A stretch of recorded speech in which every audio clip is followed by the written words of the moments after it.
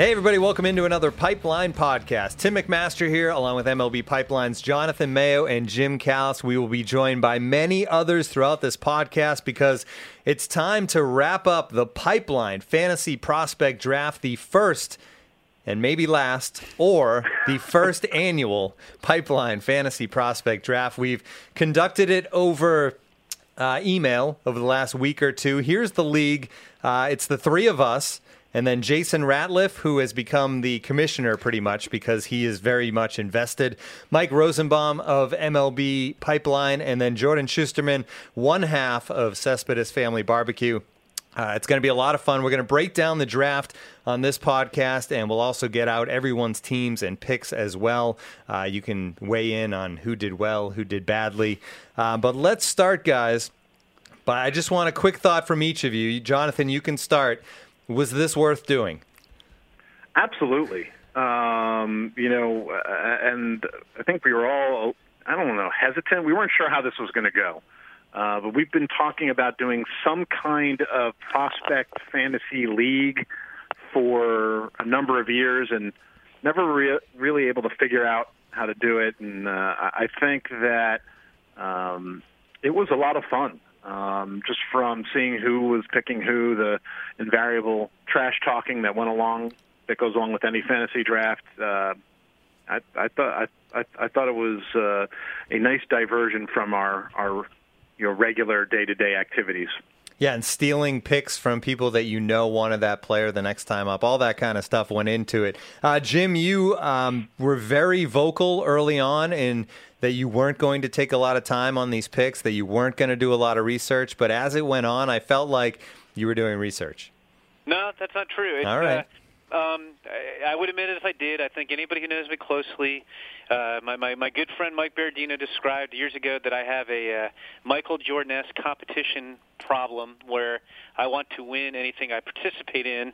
But I think this was I was able to lessen that a little bit since there aren't any stakes riding on this other than pride. So, no, all I did was I just tried to cross names off our top 100 list as we went along since that was the draft pool, but I did not do a lot of prep. I did think it was interesting, though. I mean, I don't know if you guys felt this way, but I don't know if I've ever been in a draft, and maybe it's because there were only 6 of us, but it seemed like we were all pretty much on the same page. I can't remember, except for maybe one instance where there was a player I hoped would last an extra round or two actually did. It seemed like we were all thinking along the same lines for much of the draft. Yeah, and just to break down how it worked, the top 100 list combined with the top 10 position list. That was pretty much the pool that we had to go from, which was obviously plenty of talent to go around, except for a couple of positions that certainly got dicey late in the draft. Catching became questionable. First base as well was a little tight, which was surprising to me. But that's the way it seemed to play out. As far as categories go, on the hitting side, OPS, total bases, runs, RBIs, stolen bases. On the pitching side, ERA, whip, innings pitched, strikeouts, and W, which is wins, Jim? But that was my understanding. Okay, I thought it was walks, but maybe it's wins. We'll figure it out. Jason Ratliff's going to be on in a little bit, and he will have it committed to memory, no doubt. All right, so I thought the biggest question marks heading into this approach-wise was, how do you treat players who knows if they're going to be in the big leagues at some point and have to kind of deal with that adjustment versus, high A, double A players. And then on the other side of things, as far as pitchers go, a lot of guys have pitching limits. How do you play into that? Were those two things that you guys kind of had to fight with in your mind as how to approach this draft being the first year? Jim, you can go first. Yeah, definitely. I did take Shohei Ohtani with my second pick because he's going to be in the big leagues all year. But I purposely avoided any player I thought was going to get caught in between because I think playing time is going to matter with a lot of these categories. So I personally didn't like. It was funny though. I finally talked myself into Ryan McMahon, and then he went right before I picked him. But like a guy like Ryan McMahon, who should put up big numbers, but is currently on the Rockies bench, I wasn't interested in. I think Jonathan took Alex Verdugo, and we even had conversed about him on Slack. I really like Alex Verdugo as well, but I was worried that what if he plays half season in AAA and then some half season on the Dodgers bench. So I avoided those guys, and I also kind of tried to look for.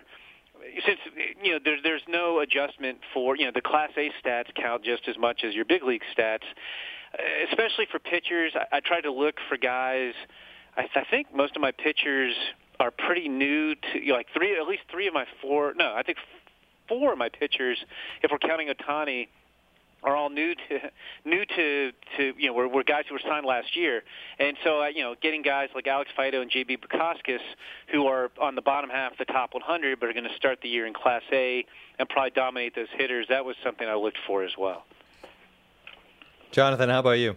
Yeah, I did try to avoid the guys who could be sort of stuck in that quadruple A up and down, and Verdugo. I mean, I got Alex Verdugo in the 12th round, so for me it was worthwhile, and I'll hope he stays in the Pacific Coast League for most of the year. And I generally try to stay away from guys who are big leaguers. Scott Kingery was an exception. Some of that was sort of a position scarcity kind of thing. I filled my middle infield. Not that there was a lack of shortstops, but I didn't think second baseman didn't thrill me after the top few, and I know he's going to bounce around. I'll see how much he's going to play. So I'm banking on him figuring his way into the Phillies lineup more often than not, and it's a good hitter's park. Those were really the only things that I sort of looked at. I kind of then, I mostly drafted what I thought was the best available player, and then after Kingery, kind of just drafted from the deeper list, the outfield and pitching lists, until closer to the end, where I decided to go, first base and catcher were the two weaker spots, and that's when I decided to sort of jump in with those guys. All right, we're not going to go through every pick, obviously. There's no time for that. I think 84 was the total pick number, but I did want to zip through the first two rounds here, just rattle them off to give people an idea of where the really elite prospects went in this draft. I had the first pick, took Ronald Acuna Jr. Basically, I just didn't want to not take him, didn't want to be the one who didn't take that guy, even if he ends up spending much of the year in Atlanta. And then, Jonathan, you went with Vladimir Guerrero Jr., clearly just to keep him away from Callis. And then, Jim, you were right after that one. I think that was clearly because he should have been the number one overall pick, because you aren't going to have to worry about level of competition in the big leagues. He was just making you look bad for your horrible oversight. So. No, I think Tim was right. All right, third pick was Jim. You went Fernando Tatis Jr., Then Ratliff went Bo Bichette at 4. Jordan, who is sitting here quietly waiting to be part of this podcast, went with Nick Senzel 5. And then Mike Rosenbaum on the Serpentine draft, back-to-back picks went Eloy Jimenez and Brendan Rodgers. And then going back the other way, Jordan had Kyle Tucker, Ratliff, Victor Robles, Callis, Shohei Ohtani, which surprised me a little bit considering his spring, but you get to defend that. Mayo, Mitch Keller, and then I took Walker Buehler with the last pick in the second round. All right, I mentioned Jordan's here. I don't want to keep him waiting here quietly for too much longer, so we'll let him weigh in here a little bit. I have his picks. Nick Senzel, number 1. Reds player, obviously he's going to be in the minors all year, Jordan. Before we get to your pick, just thoughts overall. Are you excited to be part of this? Did you and Jake fight to be the guy representing Cespedes Family Barbecue? In a lot of cases, that is exactly what it is. Only maybe sometimes. Usually, we have to do stuff together, but sometimes we got to split up. In this case, Jake had no interest. Jake is not into the fantasy baseball world, so this was an easy opportunity for me. This whole draft has been very fun. As we, you guys were talking about it, introducing the league. It is true. I also going into it was like, I want to avoid the guys getting stuck in the middle, and yet I have a lot of guys that will probably be bouncing between AAA and the big leagues. We'll get to some of those picks. With Nick Senzel, I just am very confident that whether he's in AAA or he's in Cincinnati, he's going to be hitting, and it just felt like a pretty safe option. Cincinnati is certainly one of the better hitters parks in baseball, and I think he's just going to make an impact immediately, and could be giving me some positional flexibility later in the season if we decide to count that. Currently, he's my third baseman, but I know the Reds are moving him around. And you mentioned no trade, so even if you qualify as another position, all you're doing is shifting guys around on your own team. Right. Well, I do have some flex. I do have a lot of flexibility, so I could move them around for no reason other than that I can. Yeah, absolutely. Make sure you send out a group email every time you do that. Yes, I will. You mentioned guys going up and down, and Jonathan and Jim both mentioned Ryan McMahon, and you were the guy that ended up with him. 12th round, Ryan McMahon. Obviously, it's a killer when you look at the first week of the season, but but you got to hope, right, that at some point he kind of earns it's tough. his time. I mean, he was, I guess he was the second rated first baseman on our positional list, but I just believe, again, he's got the good ballpark in Colorado. I just hope that the Rockies realize that this is a guy who just completely destroyed AAA last year to the point where they will give him a chance to play at first. I know Ian Desmond is making their roster crunch a little complicated, but I just hope that when he does play, he should be putting up pretty decent numbers. And let's be real, it's not like there were any other first basemen that really excited me in this draft. Right, the first base was really fascinating to me, and Jonathan ended up stealing my pick a little bit later on. But well, you took mine, Tim, if it makes you feel better. Because I talked myself into Peter Alonso after Jonathan took Bobby Bradley. So. Ryan McMahon is number 41 in the top 100. He went 68. So that's a guy that went later than expected as far as the percentages go and his ranking. Alex Verdugo ranked 33, went 71. Another guy, same reason. Mayo, you took him. And then I took Brinson. He's 27 in the top 100. I took him 61. All three of those guys, Jonathan, same reason. They're all guys that are up in the big leagues. Yeah, and, unless you have – it's rare that there's a guy right out of the gate in a league like this that you'd be thinking, oh, yeah, no, he's going to put up numbers right away. You just don't know. And Lewis Brinson, in the 11th round, sure. And there were many rounds that went by where I was like, now, should I take him? And then you ended up taking him. But, the combination of questions – about his bat, playing in Miami, it's just the combination maybe decide to sort of hold off, and maybe if he had gone to the 12th round, I would have decided to grab him then instead of Verdugo. But at least Verdugo, I know will be playing in the Pacific Coast League for a while and hopefully putting up some numbers.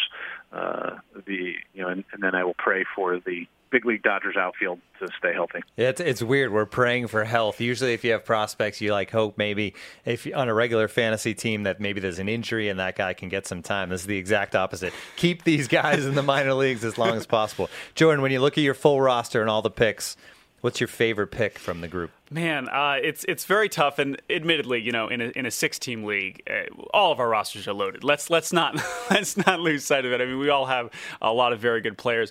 I'm now a guy who also kind of falls in the same category, but I'm still very happy with where I got him. Is Willie Calhoun. I mean, him and even a guy like Luis Arias is a little bit farther away, but him and Mejia, I'm a little bit split on. Those are guys very near the top of the minors who put up crazy numbers in AA recently. Willie Calhoun, he's another guy who I'm not totally sure why he's not in the big leagues right now. At the same time, if he's in the PCL for a month, I think he's going to be amazing, and I can bank those numbers, and then he should get a lot of opportunity in Texas, another good ballpark. And then the other one that I just really like was Carter Kieboom, who I know shortstops. We knew there were a lot of elite shortstops. We knew those guys were going to go early, so I felt pretty good about him. If he can stay healthy, I think he's going to put up a lot of big numbers for a shortstop. But yeah, I like my squad.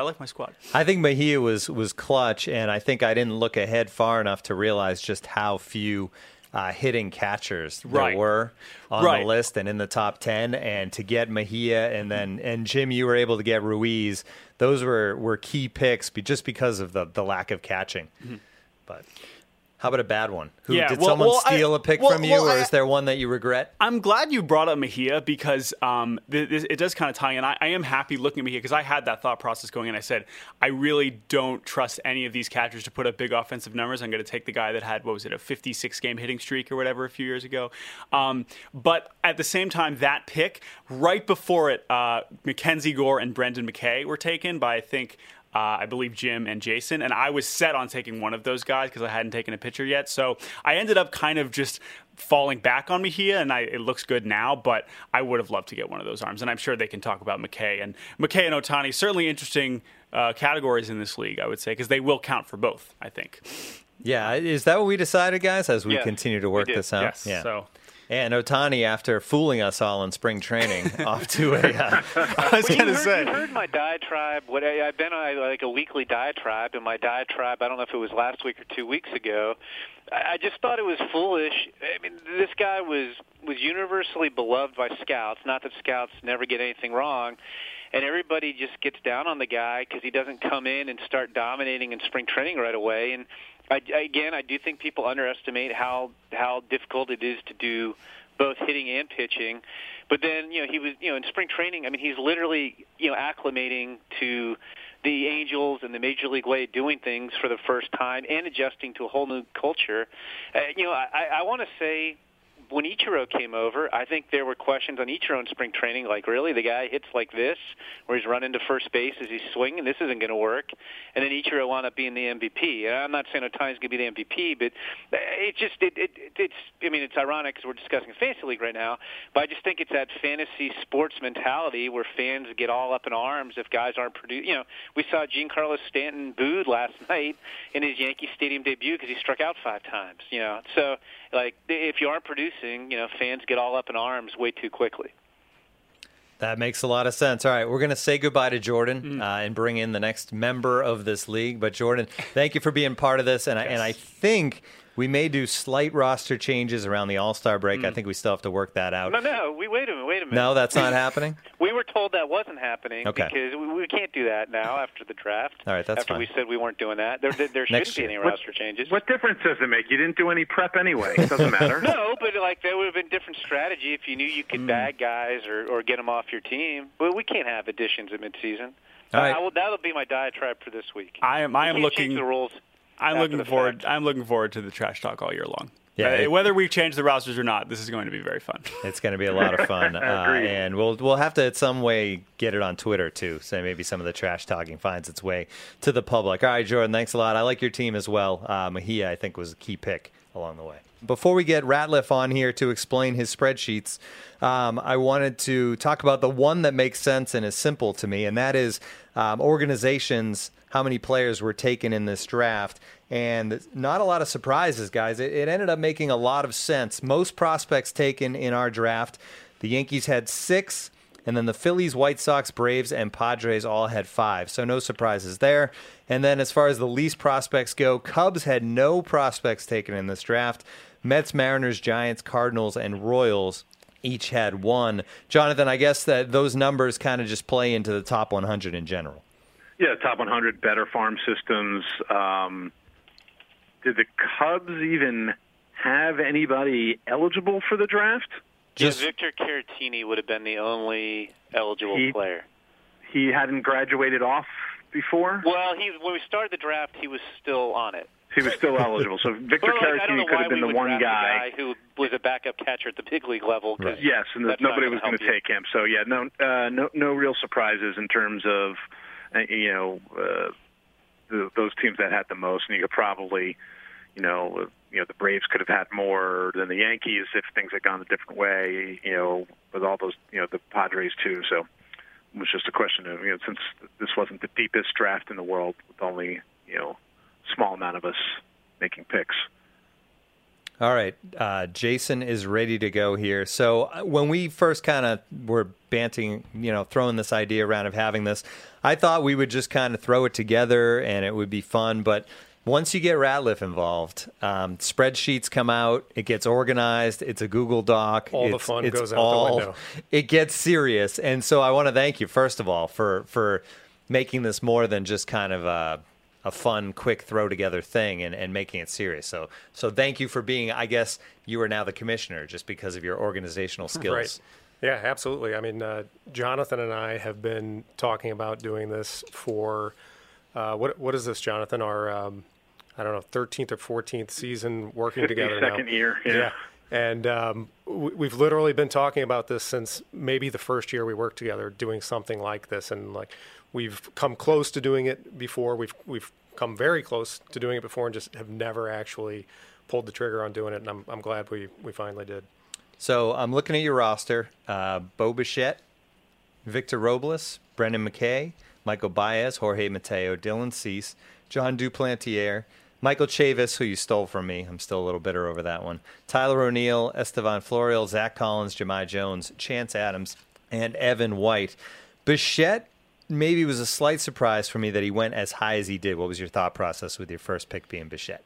Right. So a couple things with my team, one of which is that I relied very heavily on last year's performance. I had everybody's stats from last year, and as people picked, I was plugging them into a spreadsheet that would then generate this that you're looking at now and give me a general idea of where I stood in terms of the various categories.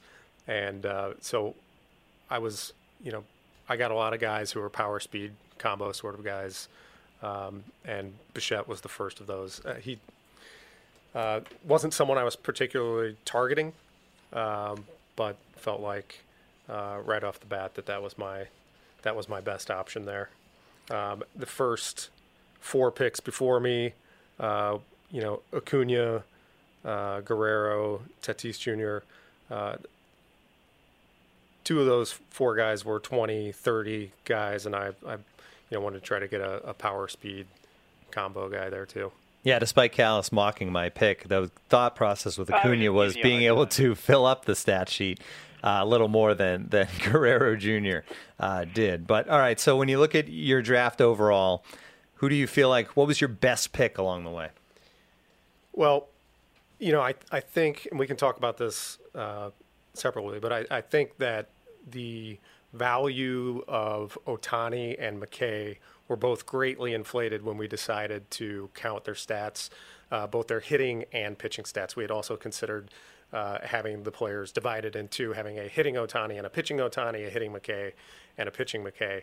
But when we decided to count both hitting and pitching stats for those guys, I thought their value was greatly inflated by that. So I like my McKay pick. I think, if you're picking him as just a pitcher or just a hitter, he wouldn't have gone nearly as high. But in a rotisserie league, you're basically adding an additional player, whether you're adding the hitting variant of him or the pitching variant of him. And I decided to go with him as a pitcher because I think he's going to pitch regularly, whether it's every 5th day or close to it, I think. Whereas I don't think it's as clear how often he's going to hit. So I'd rather take up one of my pitching slots than a hitting slot with a guy like that. And I don't know if that went into your, if you factored that in with Ohtani as well, Jim. That's exactly the way I looked at it. Also, just because innings pitched is a category, I would be really surprised if Ohtani doesn't lead everybody in this draft in innings and strikeouts because he's going to be in a major league rotation all season unless he gets hurt. And I looked at the home runs as a bonus. It's if he get, who knows how many at bats he gets, but I could see him getting 250 at bats and hitting 10 homers on the conservative side. So I figured, hey, I'm getting great value as a pitcher, plus I'm getting 10 homers and the production that goes along with that thrown in as well. It's a 6-man rotation, though. Remember, so that offsets somewhat the. I still think he's going to pitch 150 plus innings, and I don't know how many guys on this list will pitch 150 innings. That's fair. Jason, looking at your team, I am curious because you mentioned sort of what you did from a statistical standpoint. I mean, did you look at Bo Bichette as a second base? One of the things that I had said when we were talking, I took Kingery because I saw the drop off at that position. Some of the other sort of position scarcity things I waited on because I didn't see that much of a differentiation between guys who were still there and guys who I thought would be there later. But did that figure into your decision to take Bichette first, just because second baseman after that there was a huge drop off from 1 to 2? Absolutely, and it was kind of twofold. Not only position scarcity at second base, but the fact that if, as the draft goes along, I see a really good value at second base or shortstop, since he qualified at 2 positions, then I could switch him to a different position later on. And if you look at my draft, out of the first 5 picks, 3 of them were guys who qualify at multiple positions, with Bichette first, McKay third, and Mateo 5th.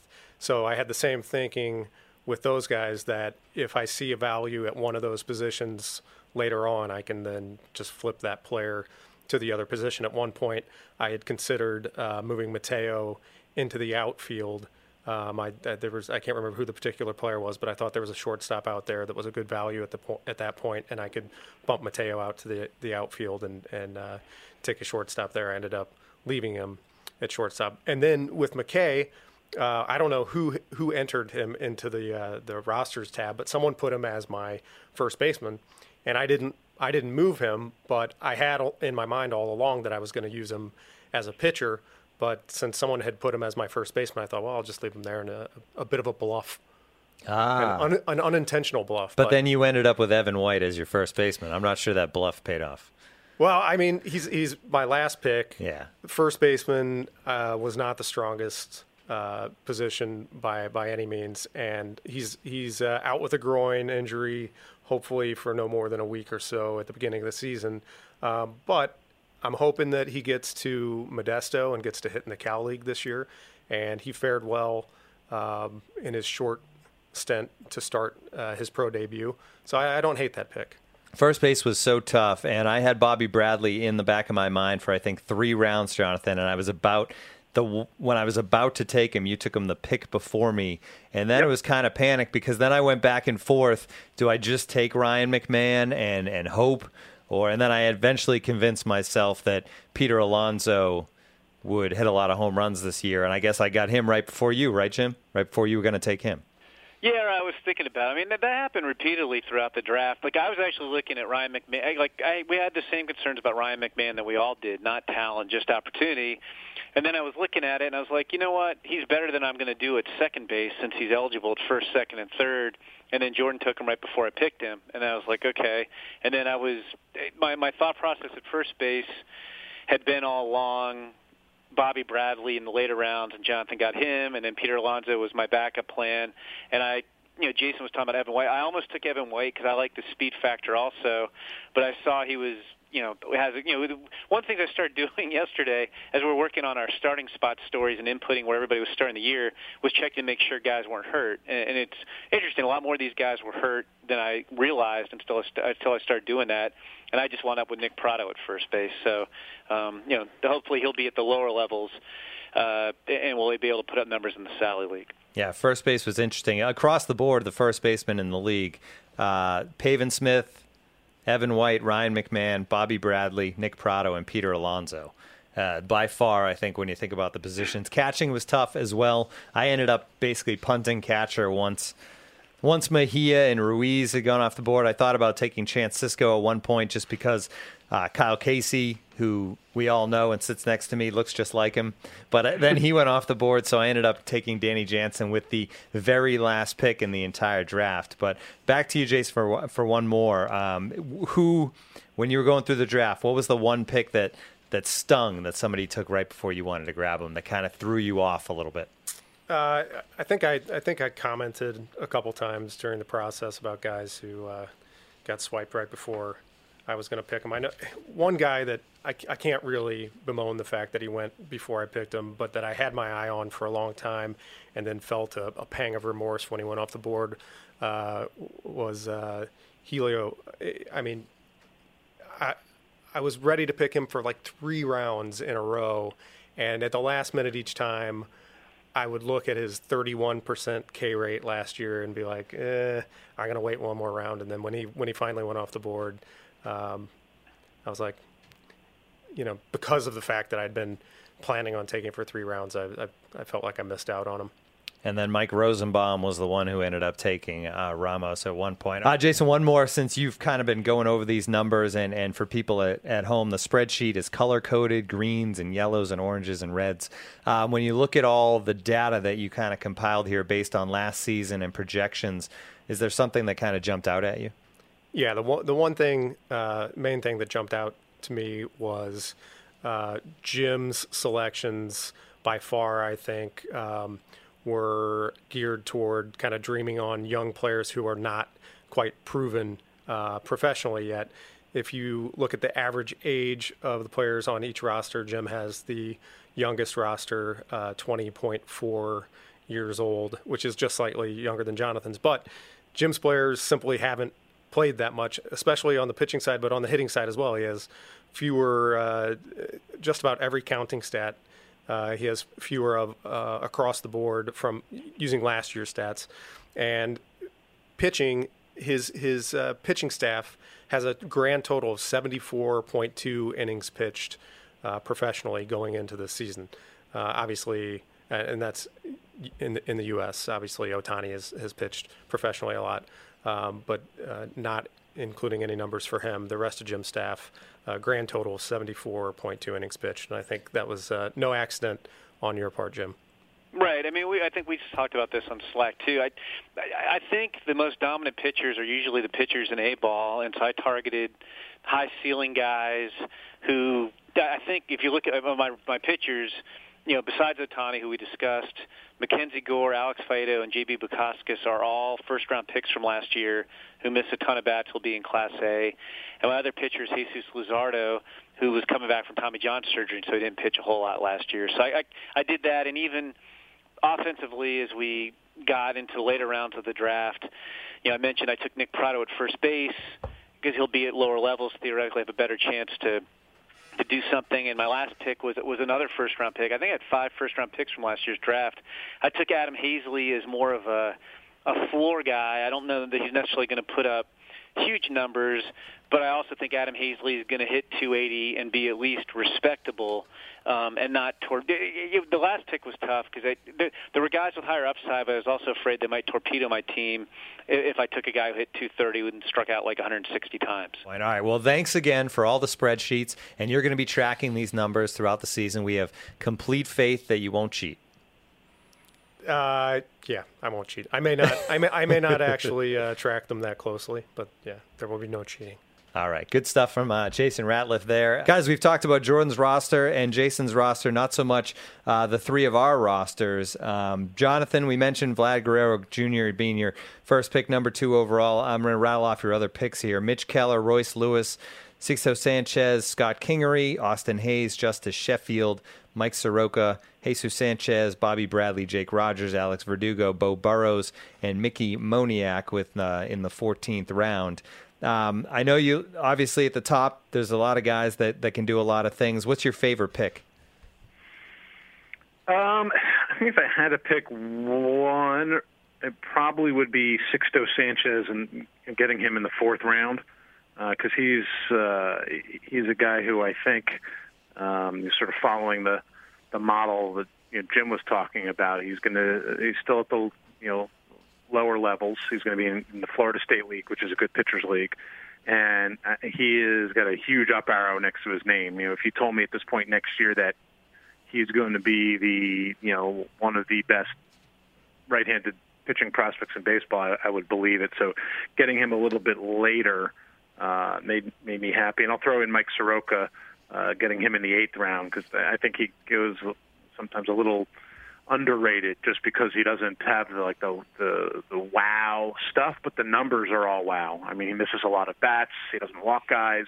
So from a fantasy standpoint, like looking at the numbers, I think it's pretty good. So yeah, I like the pitching I got over those first 8 rounds. Was there a particular pick when you were all set up and you got stabbed by one of the other people in the league?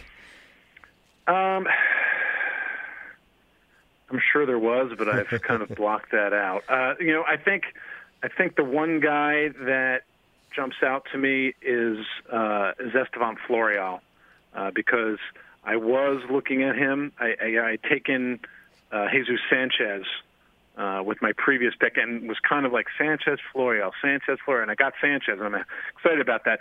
And then I was kind of like starting to come back around to me, and I'm like, am I going to get a chance to get Florial too? And then Ratliff took him 2 picks before me, and that was to get Florial in the 10th round. And then I ended up taking Bobby Bradley, which messed everybody up. So in the end, that makes me happy too. Yeah, first base was a killer. Callis, here's your team. Tatis Jr. in the 1st round. Then you went Ohtani, Gore, of course. I think we all just kind of left Gore out there for you. Well, you did. You said you did, and that was much appreciated. Yeah, I was just concerned with innings, obviously, and how much he'd be able to throw. I ended up going with, I think it was Walker Buehler or Gore I was debating, and I went with Walker Buehler. Then Ruiz, Jesus Luzardo, Juan Soto, Colton Welker, Monte Harrison, Alex Faedo, J.B. Bukauskas, Leodis Taveras, Garrett Hampson, Nick Pratto, and Adam Hazley. And when you look at the numbers, Taveras ranked number 34. You got him in the 11th round. That seems like a good one. What was your favorite pick? Well, I guess it was a draft where not that I was can't speak. That I'm so choked up with emotion. When we're going to talk about guys who you missed out on too, it wasn't like I had a list, but like you'd make a pick and I'd start thinking, okay, I'll try to get this guy with the next pick, and those guys almost never fell to me.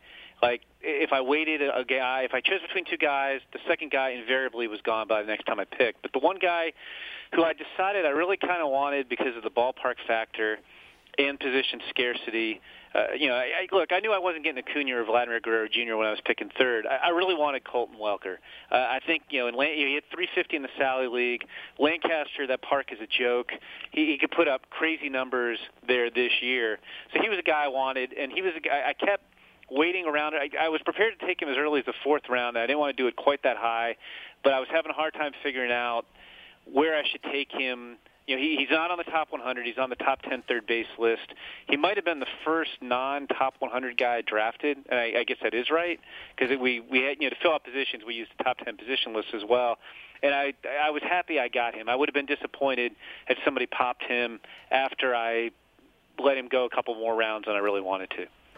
I noticed as I went through this that I have a lot of faith and hope in Drury and Neil Walker in New York, because I did take Torres and Andujar back-to-back picks in the hopes that they won't spend all year up with the Yankees, so we'll see how that goes. How about a pick that got away from you, Jim? There were, like I said, it was pretty much every round. Look, you guys know I love Guerrero. I knew I wasn't getting him at 3, but after the top 2 rounds, I thought about Royce Lewis when Jonathan took him. I really was looking at, I wound up never getting my second baseman. I was locked in on Keston here in the 4th round and didn't get him. I think I mentioned earlier I'd come around on Ryan McMahon. I was like, I could play him at second base. I couldn't get him. You took Taylor. I constantly was looking for steals. You took Taylor Trammell right before I could have taken him, and then I was going to probably take Jorge Mateo in the 6th round, and Jason got him. So it was kind of fun because, like I said, I don't remember being on a draft where it seemed like we were all pretty much on the same page for most of it, that it was never, very rarely a case where I was looking at player A and player B and then actually got the chance to take player B if I tried to get him to last another round. Yeah, and I think part of that is probably because we were dealing with such a small kind of list of players. Couldn't go and grab some sneaky guy that's not in the top 100 or a top 10 list. I think that would have given maybe you guys and Rosenbaum a little bit maybe of an unfair advantage. So I'm glad we did it the way we did. Loaded up on guys who are going to play in Lancaster or other parts. Right. But the one thing, I don't know if this surprised you guys, and I didn't set out to do this. It just wound up being that way as we got later. I think I completed my pitching staff maybe earlier than anyone. And again, I wasn't intending to do that, but there weren't as many desirable pitchers as I would have thought. I don't remember exactly how many pitchers in total are on the top 100, but when you start looking at guys who are beginning the season on the DL or kind of could get caught between that AAA big league shuttle, there weren't a lot of pitchers I actually loved. Yeah, I think I agree with that as well. Before we move on with Mike's picks, we want to take a second to tell you about Yahoo Fantasy Baseball. Spring training is in full swing, which means it's time to think about your fantasy drafts. Yahoo Fantasy Baseball has been rated #1 by the Fantasy Sports Trade Association 5 years in a row, and one reason why is the Yahoo Fantasy app. The app will help you get expert advice and analysis you need to make moves like a big league GM and crush your league. You'll be able to draft, trade, and manage your team right from your phone. Sign up by downloading the Yahoo Fantasy app or going to yahoo.com/fantasy baseball. Yahoo Fantasy Baseball, the official fantasy game of Major League Baseball.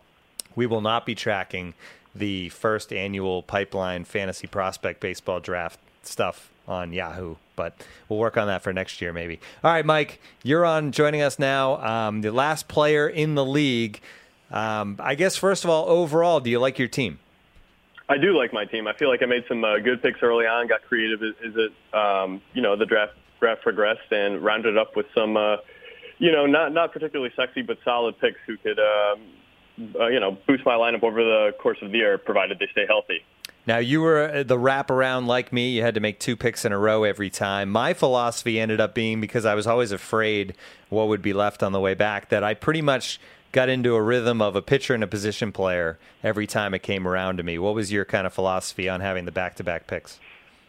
Yeah, that was the case for me, except for, I think, all of 2 rounds where I went with a hitter and a pitcher outside of, I believe it was my first 2 picks where I went with just best player on the board, straight upside with Eloy Jimenez and Brendan Rodgers. But, I basically went by the same philosophy. And also as the draft progressed, I became more aware that the guys that I was targeting were being snatched up. So having to wait until the bend with each of my picks, I began targeting guys maybe a round or 2 earlier than they might normally go in a draft such as this. Yeah, it was a benefit, I thought, just because we're all busy. So I enjoyed making 2 picks in a row and then being able to get back to other stuff as well. Was there one pick that really stung that somebody took right before you wanted to grab him? There were a couple, actually. Jim took Jesus Luzardo in the same round that I was targeting him.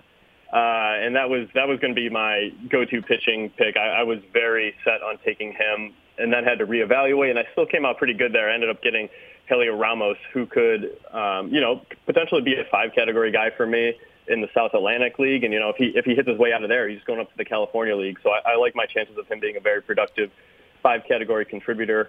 And beyond that, I kind of found myself targeting, especially in the middle rounds, upside guys who, albeit draft picks from the past year or two, are players who are going to be in leagues where they have the potential to outperform. Maybe young guys such as Hunter Green and Joe Adell, who I took with my 6th and 7th picks back-to-back in particular. Those 2 types of guys who could put up big numbers despite being teenagers in full-season leagues. As far as guys getting taken fairly high above where their actual ranking is in the top 100, Ratliff took Bo Bichette, who's ranked 13th at number 4. He also took Jorge Mateo, who's ranked 73 at 28. The other guy that when you look at it kind of fits into that mold was you taking Keston Hiura 19th, and he's ranked 56th, and obviously he's shown he can hit, and he's shown that arm is okay. But did you feel like you reached a little there, or were you comfortable with him at that spot? I didn't think it was a reach at all. I was very comfortable with that and excited that I was able to get him there. For me, here is going to be one of the middle infielders in the minor leagues. I really don't worry about whatever level he's at. He showed in big league camp this year that he can hit just about anything, any quality of pitching. So I think he's going to be very productive, and as long as the arm stays healthy, this guy's going to put up big numbers for me this year in high A, Double A, and who knows? There's really no limit in terms of what he can accomplish early in his career. And then the second... So let me just say, Mike, too, I would have taken him 3 picks after you, because... he would have been long gone. I had a list, but because especially when you factor in, that guy's definitely going to hit, and he's a second baseman. He would have been my next pick instead of Keibert Ruiz, and so if you didn't take him there, you weren't getting him. Well, I was going to say the second base factor absolutely plays into that as well. Second base factor is huge as well, yeah. How about Jason might have made the same comment to me on Slack at the time, too. You got Chance Sisco. We've talked a lot about the catchers and maybe the lack of offensive production as far as the top 10 catchers go. But we always joke with Kyle Casey that he looks just like Chance Sisco, and maybe they're related. You waited a while to take a catcher. It seems like a lot of people did that after those first couple went off the board, right? That there just wasn't that value after Ruiz and you're exactly right, Tim. It wasn't worth it, in my opinion. And same with third base for me, and even first base for a while, that it got to the point where there were, a lot of very good but fantasy middling corner infielders and catchers available. So I felt it better and more productive to target high upside guys, especially some pitchers with my mid-round picks before filling out my roster with, as you mentioned, Chance Sisco, Austin Riley, I took in the 10th round. Austin Meadows, my 13th rounder, guys such as that, who are not necessarily the best fantasy players by any means or best prospects, but guys who are nice roster fillers, maybe a little bit overlooked or suffering from a little bit of prospect fatigue. I took Nick Gordon, and Jonathan, you'll get a kick out of this. I took him because we spent 4 days with Flash last week at the National High School Invitational, and I just wanted to text him and tell him that I had drafted Nick. He said that he would let Nick know there was a lot of pressure on him. So it was all based on the video of Nick saying that he would take Flash deep. Exactly. One more for you, Mike, and that is how closely are you going to pay attention to this fantasy league this summer? Very closely. This was a blast to do, especially as it picked up after the first couple rounds and people started getting angry with each other about, stealing guys and making the picks that they wanted right ahead of them. I think that's kind of set the tone for this year, where we're all going to pay attention and go back and forth, jabbing at each other, making comments here and there. I think it's going to be fun, and also it'll be interesting to see how this plays out. I know we kind of assembled some stats based on 2017, which really don't say much, but I'm very curious to see how that changes this year and what it looks like at the end of the year. Yeah, I think we're going to learn a lot from this draft and maybe be more prepared if we do this a year from now. All right, thanks, Mike. Great stuff. Jim, Jonathan, any final thoughts? Jim, you can go first as we say goodbye and put this draft to bed. I don't think there's any official stats, but I have to be leading the league right now based on Shohei Ohtani's early season performance, and I hope to make it wire to wire. Jonathan?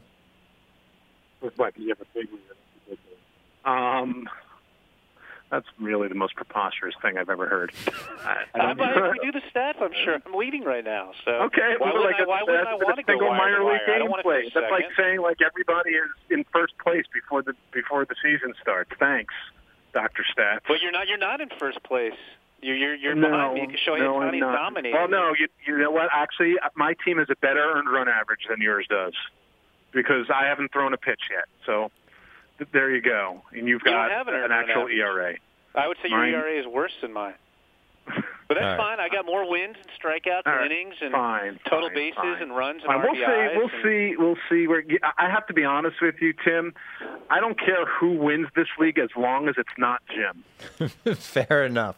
All right. I think Jason's got to be the favorite. I think he may have put more time into draft analysis while it was ongoing than the rest of us combined. He definitely did. All right. Well, we want to thank Jason and Jordan and Mike for coming on the podcast this week to be a part of it. And a big thanks to Andrew Hartz and Danny Wexelman, because putting this together with so many people involved was definitely tricky, and they do a tremendous job week in and week out getting these things out there into the world. So we'll get all these rosters out too on Twitter, and we'll try to get the arguments out there as well. But for Jonathan Mayo and Jim Callis, I'm Tim McMaster. Thanks for tuning in to this Pipeline Podcast.